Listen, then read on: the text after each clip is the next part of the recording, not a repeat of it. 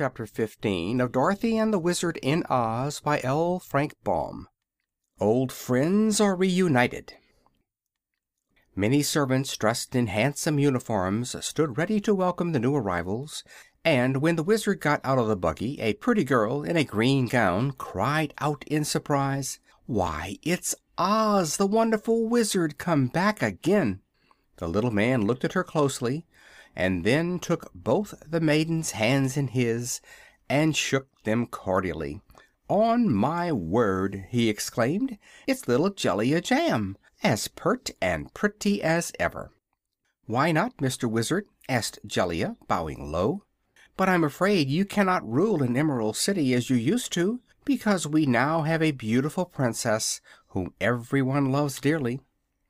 "And the people will not willingly part with her," added a tall soldier in a captain general's uniform. The Wizard turned to look at him. "Did you not wear green whiskers at one time?" he asked. "Yes," said the soldier, "but I shaved them off long ago, and since then I have risen from a private to be the chief general of the royal armies." "That's nice," said the little man, "but I assure you, my good people, that I do not wish to rule the Emerald City," he added earnestly. "In that case you are very welcome," cried all the servants, and it pleased the Wizard to note the respect with which the royal retainers bowed before him. His fame had not been forgotten in the Land of Oz by any means. "Where is Dorothy?" inquired Zeb anxiously, as he left the buggy and stood beside his friend the little Wizard. "She is with the Princess Ozma in the private rooms of the palace," replied Jellia Jamb, "but she has ordered me to make you welcome and to show you to your apartments." The boy looked around him with wondering eyes. Such magnificence and wealth as was displayed in this palace was more than he had ever dreamed of, and he could scarcely believe that all the gorgeous glitter was real and not tinsel. "What is to become of me?" asked the horse uneasily. He had seen considerable of life in the cities in his younger days, and knew that this regal palace was no place for him. It perplexed even Jellia Jamb for a time to know what to do with the animal. The green maiden was much astonished at the sight of so unusual a creature, for horses were unknown in this land, but those who lived in the Emerald City were apt to be astonished by queer sights. So, after inspecting the cab horse and noting the mild look in his big eyes, the girl decided not to be afraid of him. "There are no stables here," said the Wizard, "unless some have been built since I went away."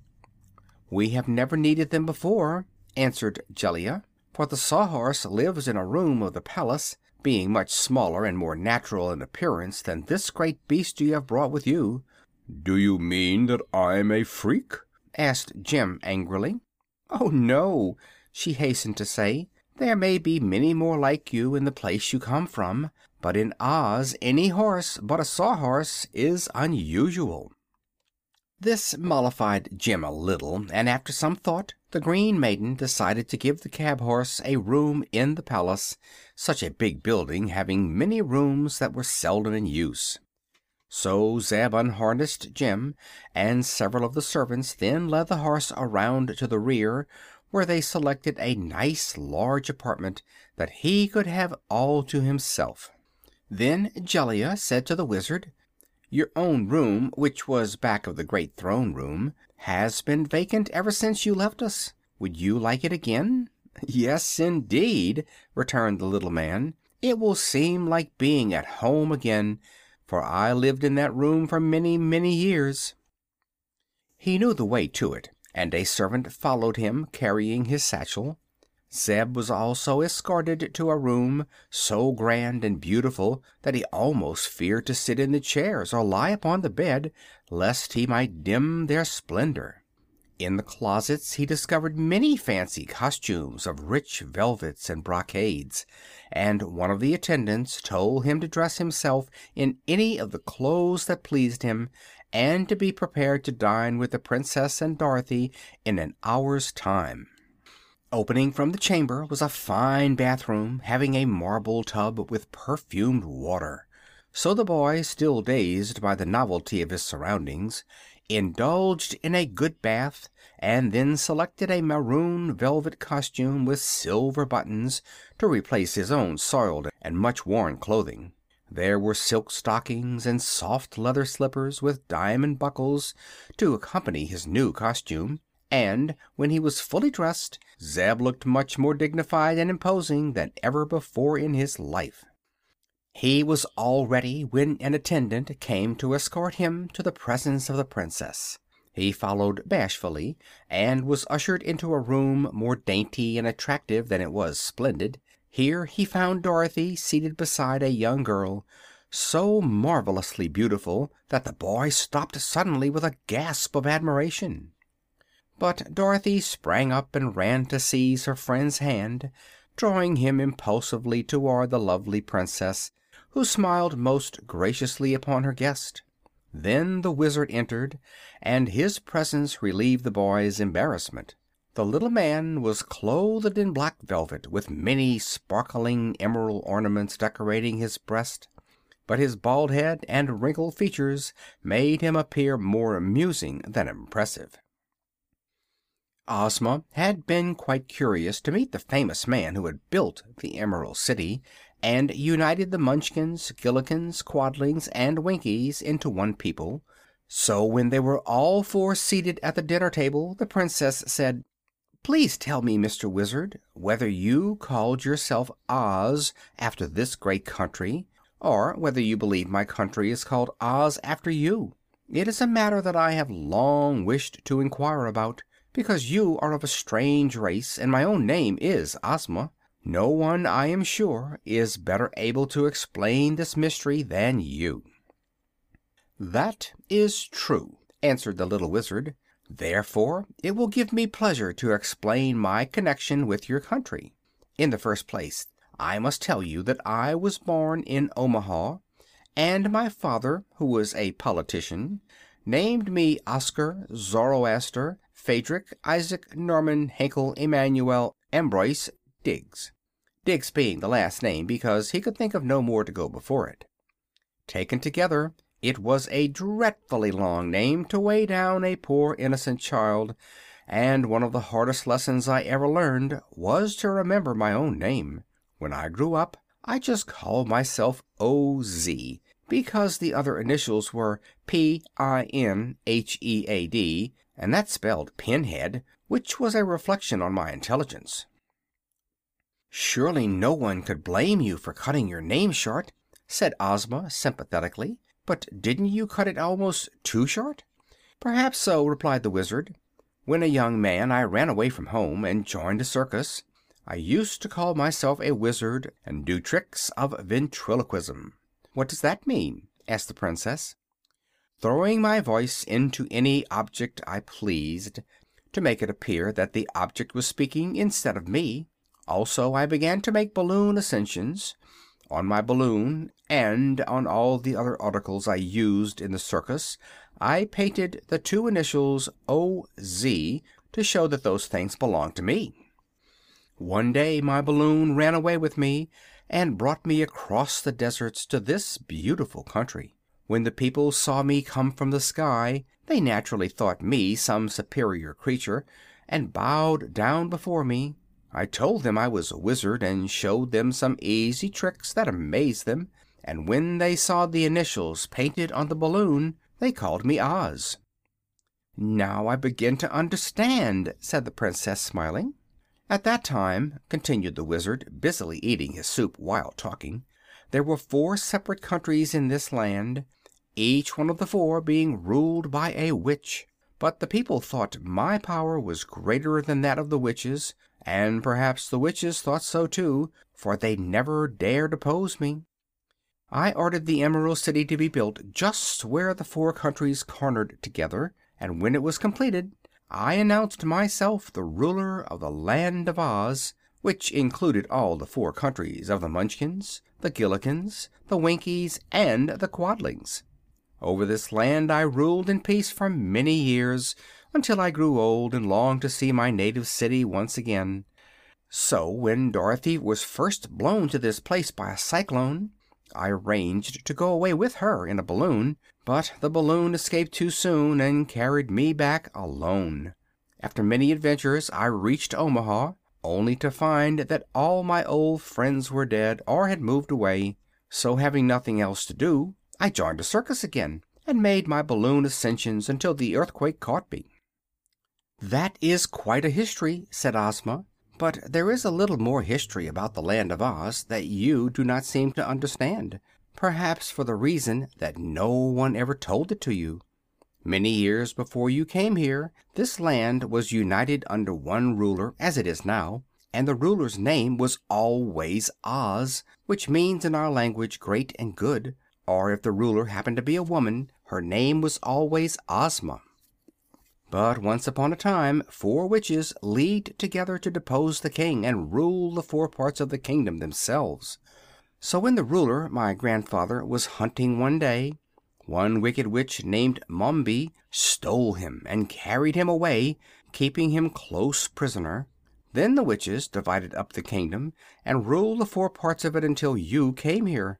That was why the people were so glad to see you, and why they thought from your initials that you were their rightful ruler." "But at that time," said the Wizard thoughtfully, "there were 2 good witches and 2 wicked witches ruling in the land." "Yes," replied Ozma, "because a good witch had conquered Mombi in the north, and Glinda the Good had conquered the evil witch in the south.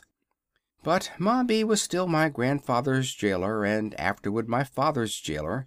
When I was born she transformed me into a boy, hoping that no one would ever recognize me and know that I was the rightful Princess of the Land of Oz. But I escaped from her and am now the ruler of my people."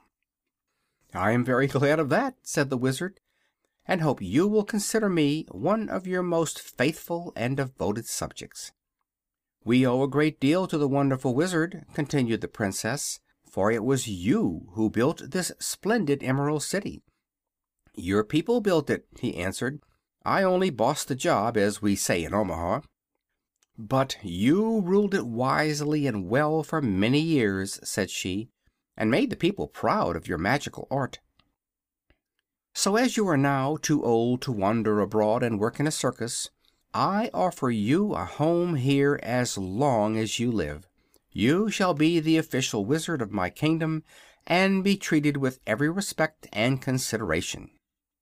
"I accept your kind offer with gratitude, gracious Princess," the little man said in a soft voice, and they could all see that teardrops were standing in his keen old eyes. It meant a good deal to him to secure a home like this. "He's only a humbug wizard, though," said Dorothy, smiling at him. "And that is the safest kind of wizard to have," replied Ozma promptly. "Oz can do some good tricks, humbug or no humbug," announced Zeb, who was now feeling more at ease.